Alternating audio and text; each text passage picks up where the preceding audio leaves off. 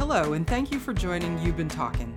I'm your host, Michelle Euban, and today we're discussing the nationwide relocation of students and workers as thousands of people retreated to the safety of their homes in the face of the COVID-19 pandemic. As states reopen, they will return to changed workplaces with new safety protocols. Later, we'll speak with Mark Scullion, president of Suddath Workplace Solutions, the powerhouse behind many of these university and business moves.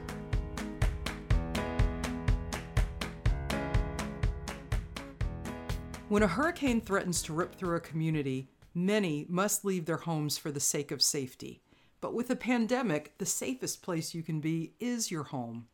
With the onset of the COVID-19 pandemic, almost overnight, the world sheltered in place, and our jobs, schools, exercise, and hobbies had to coexist in our living rooms, forever changing the way we operate our daily lives. While the idea of working remotely is not new, until the past few months, its application had been limited.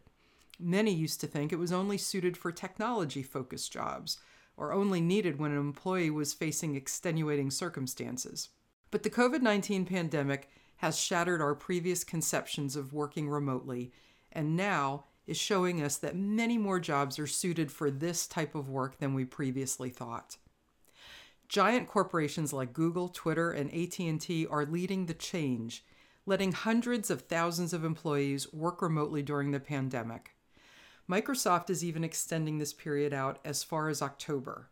Public schools and major universities had a similar overhaul in operations as they rescheduled their curricula to suit online classes. Many college students across the country left for spring break without realizing they were leaving their college experience and belongings behind for the foreseeable future. These companies and institutions didn't have weeks of planning to enact this transition to the online world. They depended on quick action and strategic planning by experts in the logistics field. Homes needed to be outfitted with the proper technology for work tasks. Millions of students needed to be reunited with their sealed-off personal possessions, and those still at work needed to remodel their workplaces with an eye for social distancing. As many states begin the first phase of reopening plans this month, many schools and workplaces will begin to transition back to in-person working and learning. It's essential for them to take a step back and learn from the past few months. Whether it's incorporating social distancing into their operations long-term or incorporating remote working as a continuing part of their work plan, we need to look at this as an evolution of the workplace, rather than a response to a problem that has come and gone. Join me as I speak with Mark Scullion, president of Suddath Workplace Solutions, about the forces behind a transition to remote work and schooling, and how companies will need to adapt as we move toward the new normal.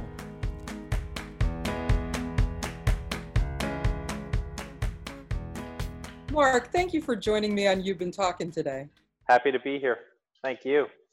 So like about every business, Suddath has experienced some disruption from the incredible changes that we've all suffered from COVID-19. Can you talk about that a little bit? Oh, absolutely. Talk about something you think will never happen, hitting you from out of left field. Our business has gone from robust and growing to less than 50% business volume. And, many of our customers have just ceased operations. So our service opportunities are significantly limited. But what I find so impressive is that you've been able to pivot so effectively and provide new services. Yeah, I mean, the logistics around sending hundreds of employees home with very short notice. That was reality across many of our customers. College campuses where thousands of students were sent home without their belongings, and how do the logistics happen around getting the students their belongings? And for companies that are staying open, the environment had to change from a distancing standpoint, from a personal protection equipment standpoint. it's just massive changes in a very short period of time. And we did rally our resources, and we were able to help customers with all of those challenges, and actually soften some of the revenue impact on our company by keeping our workers busy with those services that were sort of focused around the crisis. Some people might think it's no big deal to move employees to home, pack up their laptop and their day planner and find a quiet part of the house to work. But for large companies that are moving lots of employees and need equipment, need a workspace set up times 100 or 1,000, there's a lot to it. And then keeping track of all of those business items that need to come back, and knowing where they are, knowing that they get back when we return to some semblance of normal is a big undertaking. Well, an employee disconnecting their workstation and moving it in their car home, how do you hook it up on the other end?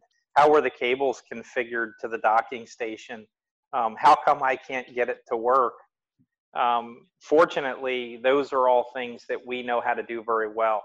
Before we move a computer setup, we inventory it, we take a photo of it, we mark which monitor was right, which monitor was left. There's a middle, we mark middle. We tag the cable ends so that it's clear where they go on the other side. So, an employee just grabbing stuff and running and trying to set it up on the other end could be an awful employee experience, whereas having an experienced partner that knows how to do that can be a much different employee experience. And I'll tell you, a complicating factor has been many companies sent people home to work, but then they furloughed them. So the additional logistics need around harvesting assets from furloughed employees, so you've got another level of complexity there. And that's really where that inventory of what did the employee have comes in handy. You also mentioned colleges, and we both have college student children that have had to leave their campuses and come home. Every university is struggling with empty dorms that are still full of student possessions. How have you been able to provide a solution to universities, and how is that going to work when students return to campus eventually? It's kind of mind-numbing. How do you process 6,000 credit card transactions? How do you gather 6,000 room numbers and 6,000 destinations and 6,000 cell phone numbers for the students and 6,000 email addresses for the students? So what we did in a very short period of time is we spun up a version of our customer portal where the students could sign into a web-based platform. They could give us all of their critical information, and we could have a consistent workflow from that point forward versus the traditional methods of an email or a phone call. So that really streamlined the process for the students. It gave the colleges and universities confidence, and it definitely streamlined information for us on our end. And it's the way that students are comfortable sharing information and checking on the status of things anyway. No doubt about it. And that wasn't a service you provided before all this came up, right? We do provide logistics support when students, especially in large colleges and universities, show up to their dorms on the first day and leave their dorms on the last day, because a lot of these students don't have proper handling equipment. Many times there's stairs and small elevators. So some colleges will have us bring 20 men to a location and just provide general support to the students as they move in and out. But this is really the first time we've ever gone in and removed student belongings and shipped them to the students.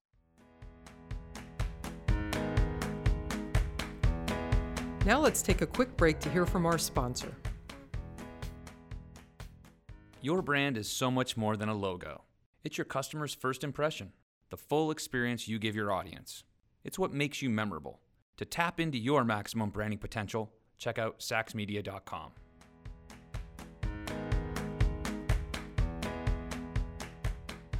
So besides the workplaces that were able to relocate their employees to home, you've got essential workers who really have to remain in the workspace, but they can't have the same layout perhaps or function in the same way they did before because they still have to observe some social distancing. How have you played a role to help those essential workers continue to function in the workplace? We've seen a wave of what we call social distancing projects. Large employers across pretty much all of our markets where they want us to come in and remove seating in common areas or conference rooms, because one way to reduce the number of people in the room is to reduce the number of seats in the room. We have also evened out the vacancy in some office spaces. So you might have an office with 50 vacant cubicles, but they're all concentrated in one area. So we go in and reshuffle things to where maybe every other workstation is vacant versus having just a block of vacancy, again, to drive distancing in the workplace. And there are also now some solutions coming from an office furniture standpoint, Steelcase in particular, with different screens to drive additional safety in the workplace. You see these in grocery stores, and you see them in liquor stores where you've got someone behind the counter dealing with the public. We're starting to see those type accessories show up in the workplace. And we're hearing such a strong interest on the part of the governor and the Chamber of Commerce and the business community in general to get Florida back to work and get our economy going again. But there will have to be some significant and long-term changes to how we function and how we work for that to happen. What role do you see Suddath playing in that and helping businesses that maybe are working remotely now but need to get back to work in a different way? I think that we're in the same position so many of these other companies are. We're just figuring this out for our own employee workforce. We have over 2,000 employees globally, and we've got multiple facilities all across the country and all around the world. So a lot of what they're going through, we're actually going through as an employer. I think the return to work, what we're hearing is a consistent theme around phasing and rotation, where everyone will not come back to work at the same time. In some cases, you might have an A team, a B team, and a C team, and only the A team comes in a particular period of time. Then the B team, and then if there's an infection, they will quickly be able to know who was at work that day, and how do we then quarantine the individuals that were around the infected individual to protect the other employees, and then certainly deep clean the office space for the next team to come into the office space. So companies are getting very creative on how to best do that. We've adopted an ABC team regimen across our domestic locations. I think in terms of us as a logistics provider, in the previous months, just before COVID-19, we might have 5 men in a truck. You could have a crew cab straight truck with a driver, a passenger, and then 3 men in the back. There's no way we can do that anymore, because that doesn't meet the social distancing requirements. So it's amazing how we're going to have to change the way we operate. And we're already thinking about, does this extend the amount of time that it's going to require to do a move? It probably will. What are the safety implications? Whereas a couple of people would work together in the past, we have to spread things out now more. And I'll tell you, there's some rude awakenings out there. We still do have project managers walking spaces and planning moves. And there have been a couple cases where the facilities executive is saying, hey, you're not distanced enough. Please change your behavior. So there is a incredible sensitivity out there right now around social distancing, and we're learning these things for the first time and really trying to adjust as quickly as possible. So look into your crystal ball for a minute. How do you see the general work environment changing long term as a response to all of this? I think it will absolutely cause companies to strengthen their disaster recovery practices, particularly from a network infrastructure standpoint. Sending employees home sounds great, but if they can't connect and be productive, and if the Wi-Fi signal is weak or if the VPN doesn't work, they can't be productive. So I think for sure CIOs will absolutely be zeroing in on how to maintain connectivity and high levels of performance from a tech standpoint when employees work from home. I think we will see some additional work from home privileges, but I think it'll be more systematic. I don't think it will be random. I think there'll be a cadence to that, at least for the foreseeable future. And then cost is king. Companies are going to do ultimately what costs the least. They're going to, for years, we've seen companies go from 400 square feet per employee down to 180 square feet per employee. And they did that for a lot of reasons. And one of those reasons was cost. So I think as this new workplace of the future evolves, I think cost will naturally be a consideration. So I don't have a firm handle on what it will ultimately look like, but I do think it'll look somewhat like it did in the past. But companies will be more nimble and equipped to send people home to be productive at the very minimum. Even before COVID-19, we were in a period of rapid disruption. And one of the things I admire most about Suddath is that you were able to pivot so quickly to see what the need was in this situation and to provide it. What are the lessons you think for other companies? Because it's the companies that can respond to disruption and change quickly that are going to adapt and survive. I think communication. We have a lot of long-standing relationships where we know our customers. They'll open up to us. They'll brainstorm out loud with us. So I think making sure you have a strong relationship with your customer, because in some cases customers have called us knowing they need something but not knowing exactly what they need.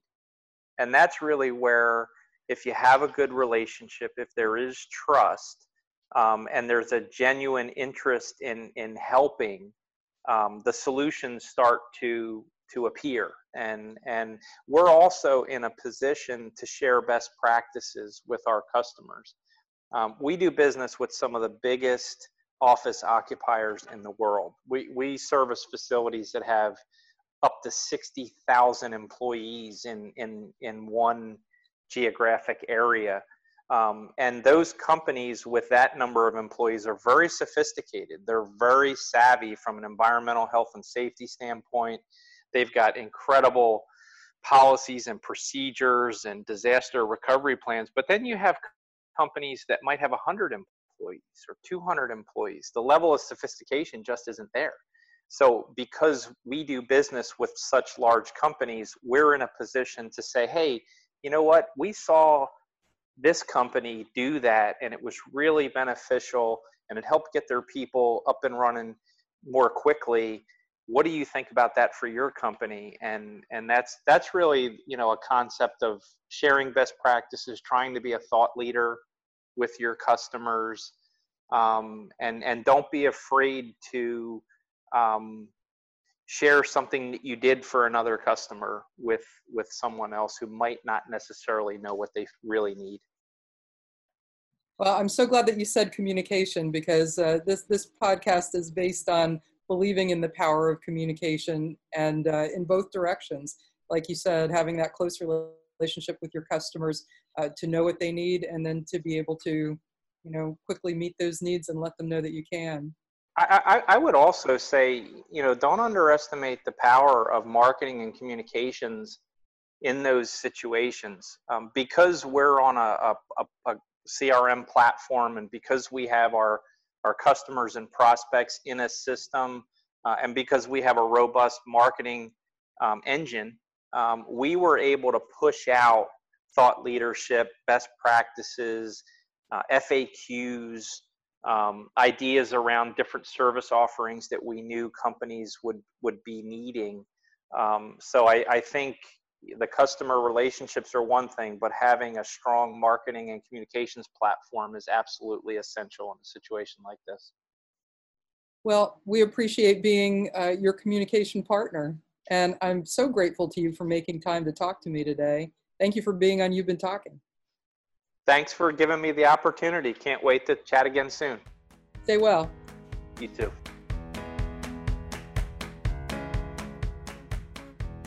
Today you've been talking pandemic relocation with my guest, Mark Scullion, the president of Suddath Workplace Solutions. If you want to read more about our conversation, visit sacsmedia.com/podcast.